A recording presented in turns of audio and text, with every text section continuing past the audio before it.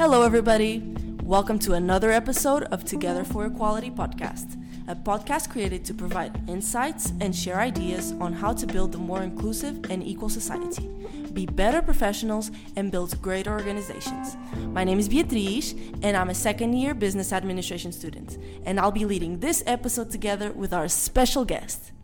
In today's episode, we will talk about fat phobia.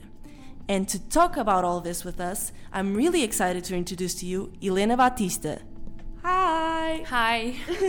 Who is the coordinator of the nutrition service at URIAC and is also currently doing her master's here at Católica in applied management with specialization in leadership development. So welcome, and thank you for being here with us today.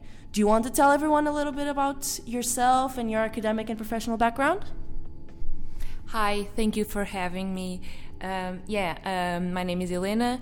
I'm 31 years old. I studied nutrition here in Lisbon, and I worked as a nutritionist for 4 years, and then I had the opportunity to be a coordinator of nutritionists and some other health professionals, also for 4 years.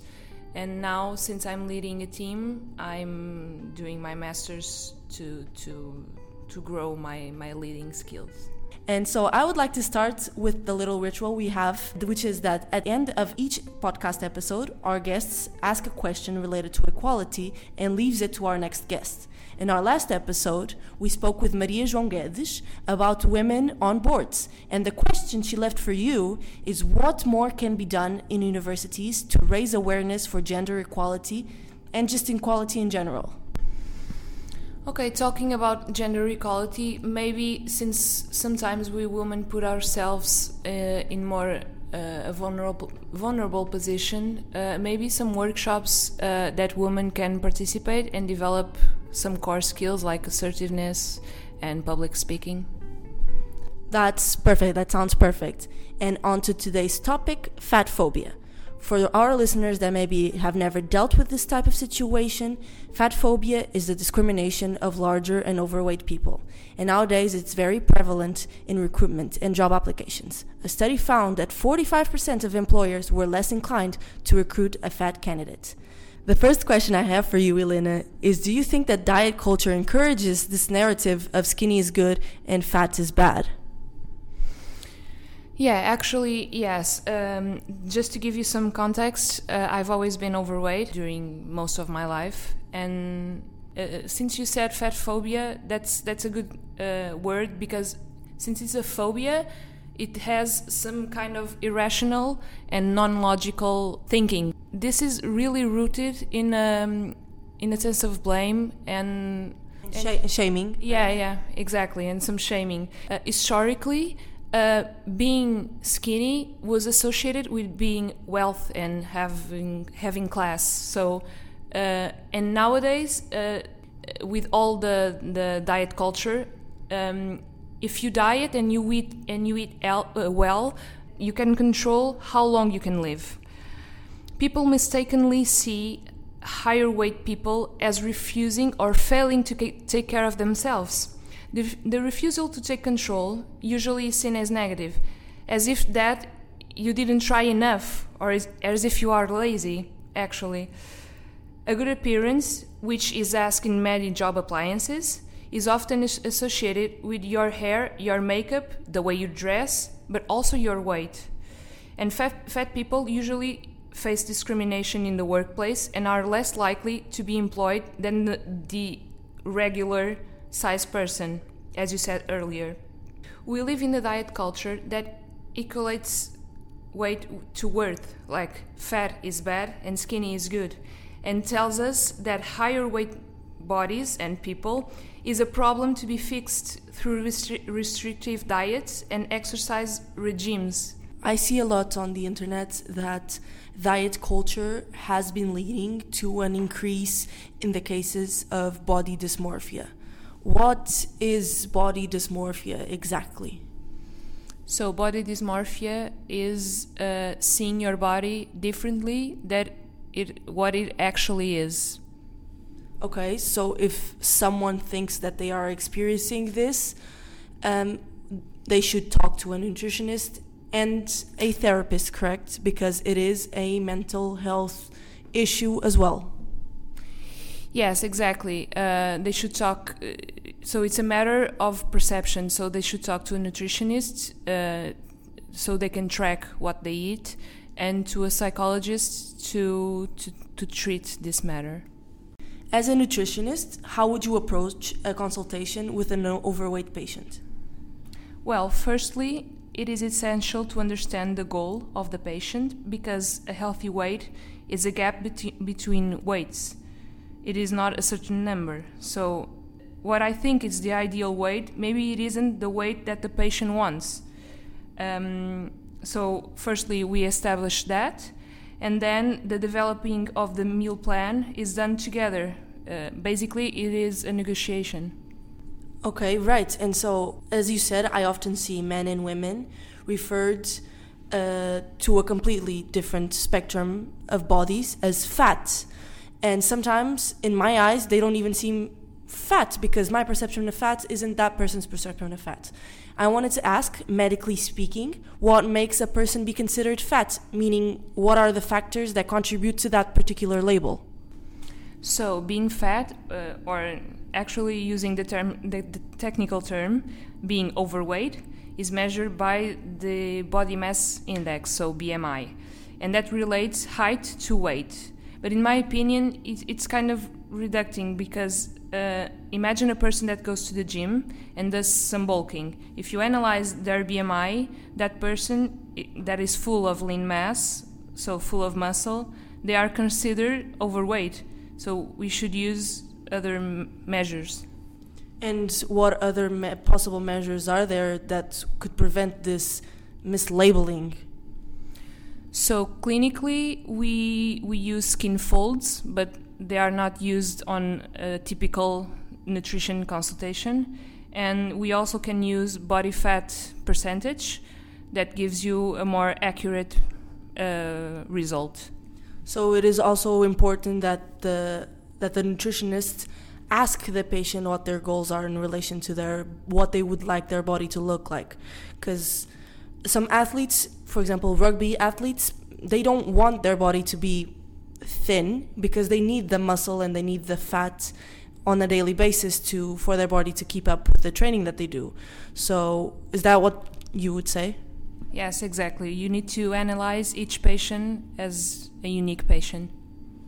Perfect. Okay. And so do you believe that family and upbringing, social media especially, and school contributes to this discrimination? Yes, usually in media we are more likely to see positive examples of higher weight people in men than in women. When it comes to family, a lot of people think that being critical of someone's body will help motivate them to change it, but the effect usually isn't that.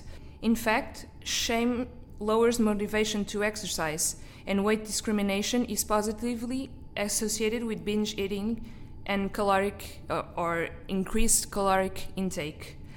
In my practice as a nutritionist, I've noticed that people, especially women, cope with fat phobia by eating more. And in what places or stages of life have you noticed that fat phobia is most prevalent? Because I remember when I was going through puberty that I just wanted to impress everyone and everything that moved, even myself, honestly. Yeah, personally, I felt it during my practice as a nutritionist, but it's common through puberty, because looking good starts to being important among other peers. And actually in the workplace, it's not much different, so...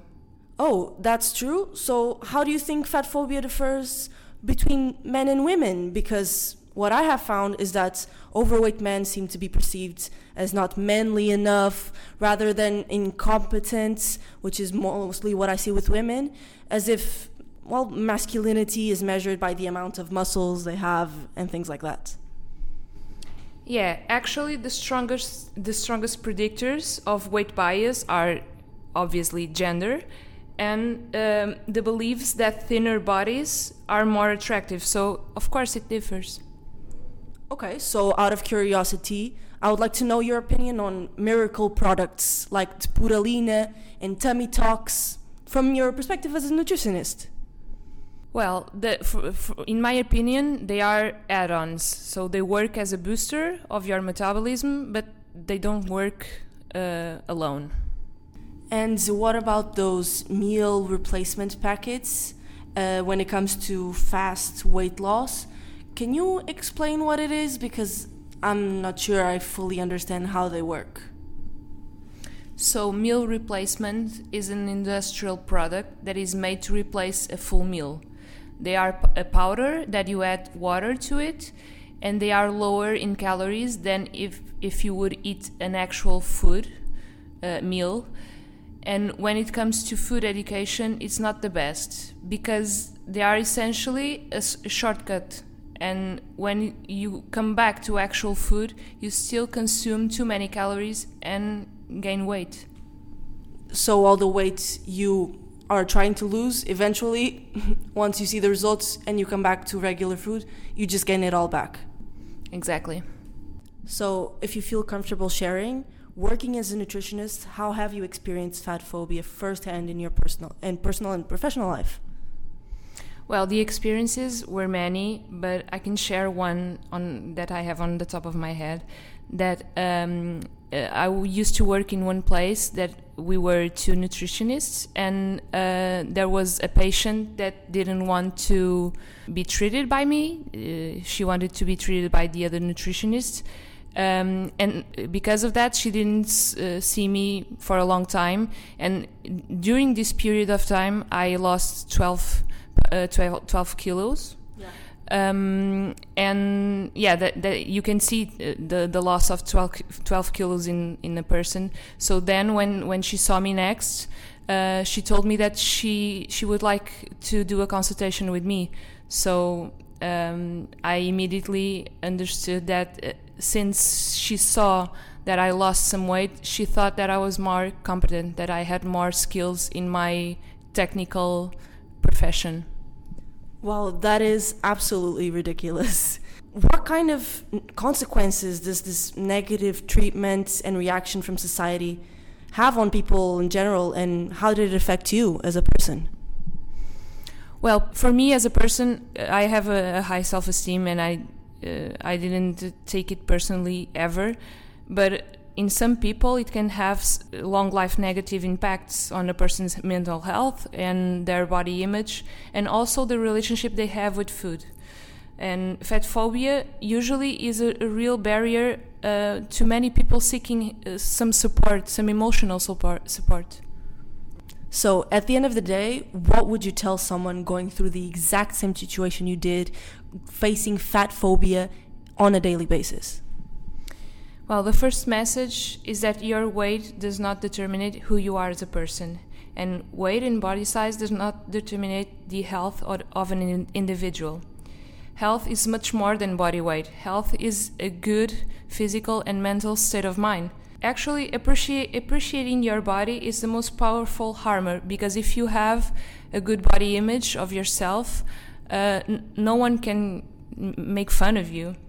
And also, crucial is that you should have zero tolerance for weight and appearance teasing, okay? For other people, maybe don't assume that fat people are failed thin people. I think that's the best we can take out of today's episode. Everyone that's not fat, just don't think fat people are failed thin people. And if you are a fat or overweight individual, don't tolerate your so-called friends making fun of you, because that is not a true friend. If someone wanted to start their weight loss journey, where could they go? You can find a nutritionist in a hospital or clinics, and at Uriac we work in pharmacies all over the country, and all of these are good resources. Just make sure to talk to a professional and don't fully trust everything you read on the internet on the subject. As a nutritionist, do you have specific advice for those starting this journey and that maybe don't know how they can eat healthier? So firstly, track your water intake, because it greatly contributes to your general health. Secondly, increase your fiber intake. Your intestines are your second brain, and healthy intestines are a good way to get you on track. Finally, you can write down what you eat. But never count calories, right? Right. Writing down what you eat can make you realize what major mistakes you might be making, and because sometimes you don't have the right perception over what you are consuming on a daily basis. Nice. Thank you so much for your advice. Over the past decade, there has been an increasing attempt at representation of overweight individuals in the media, especially in the movies, with characters like Fat Amy in Pitch Perfect, which was performed by Rebel Wilson, and we do see actresses like Melissa McCarthy start to have more roles in different movies and TV shows. I wanted to ask if you think that this repetitive portrayal of the funny, fat actress is a good thing or a bad thing towards the cause? So I think it's a good thing in the way that it takes the pressure off the fact that being overweight is a thing that society doesn't accept very well, but it's bad in the way that it ridicules the fact that the person is still overweight and maybe she or he could have a health problem. I think the main issue is that they are still seen as fat, and funny is the only nice adjective they could use to describe that person instead of sexy, beautiful. It's always funny. It's never anything else. Yeah, it's the way they make the situation a little bit lighter.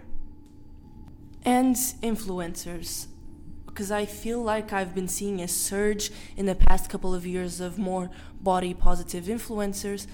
And the question is, as they promote their supposed healthy lifestyle as a fits-all type of solution, are they actually making things better / easier to those suffering from this type of issue?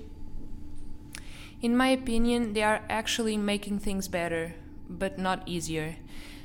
Better because society will begin to perceive being overweight as a normal thing, but not easier because it's still a lonely process. And at the end of the day, only you can control and change your weight and ultimately your life. On another note, have you ever heard of a DUF? No, not really. What does it stand for? Well, it's a term that nowadays is being coined by the younger generation, and it basically means designated ugly fat friend. And it argues that in your friend group, if you can't find that person, it's because it's you. Oh, well, that's awful. And I'm sure it will make a dent in the mindset of generations to come. Now that we've talked a little bit about fat phobia in media and in TV, let's move on to the workplace and society. Now that you are transitioning from the healthcare into the business world, well, as a leader, obviously, what would you do if you were made aware of a situation of fat phobia that was happening between two other coworkers? That's a difficult question because you want to keep the coworkers happy, but maybe I would sit with the person that is harassing the other and let them know that all coworkers should be treated the same and that the company doesn't allow any type of discrimination. But that's difficult to handle, actually. So what do you think can be done to combat fat phobia in the workplace and in society as a whole? So since it's a phobia, it is an irrational fear. So to combat this irrational fear, you should increase exposure and close contact with those who live in a larger body. Doing so can reduce attractiveness norms of the ideal thin and leads to greater understanding and acceptance of those living in larger bodies. Personally, do you enjoy working more as a nutritionist or as a manager? So as a nutritionist, I enjoyed working because I had contact with people, like direct contact, and that's the thing that I enjoyed the most. But as a manager, I also do that, so it's a hard question for me. But maybe I would say that my favorite is as a manager, because it's more challenging. Just because as a nutritionist, sometimes you can get in a rut because the problems are always the same. Sorry to say that, but that's true. And as a manager, your daily routine is always different.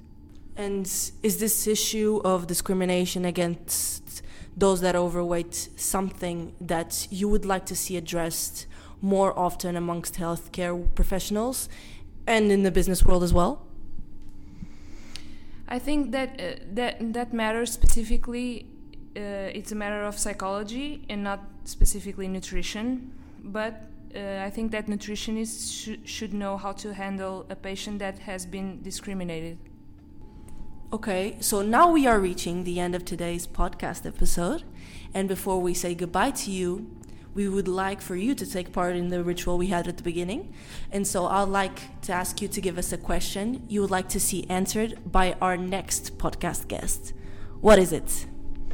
So my question is, nowadays, what can men still do to contradict the gender stereotypes? Well, Helena, that's a wrap on today's episode. Thank you for taking time off your day to come discuss this issue with me and help educate our listeners on the subject. It was a pleasure having you here with us today. Thank you so much for coming. Thank you for having me. I've never been on a podcast before, and I have to say I enjoyed it. I'm so glad to hear it. As for our listeners, please feel free to always reach out to us on our social media accounts. You'll find us under the name Equality in Business on LinkedIn, Facebook, and Instagram. Looking forward to talking to all of you again in 2 weeks. Until then, stay healthy and stay safe. Bye!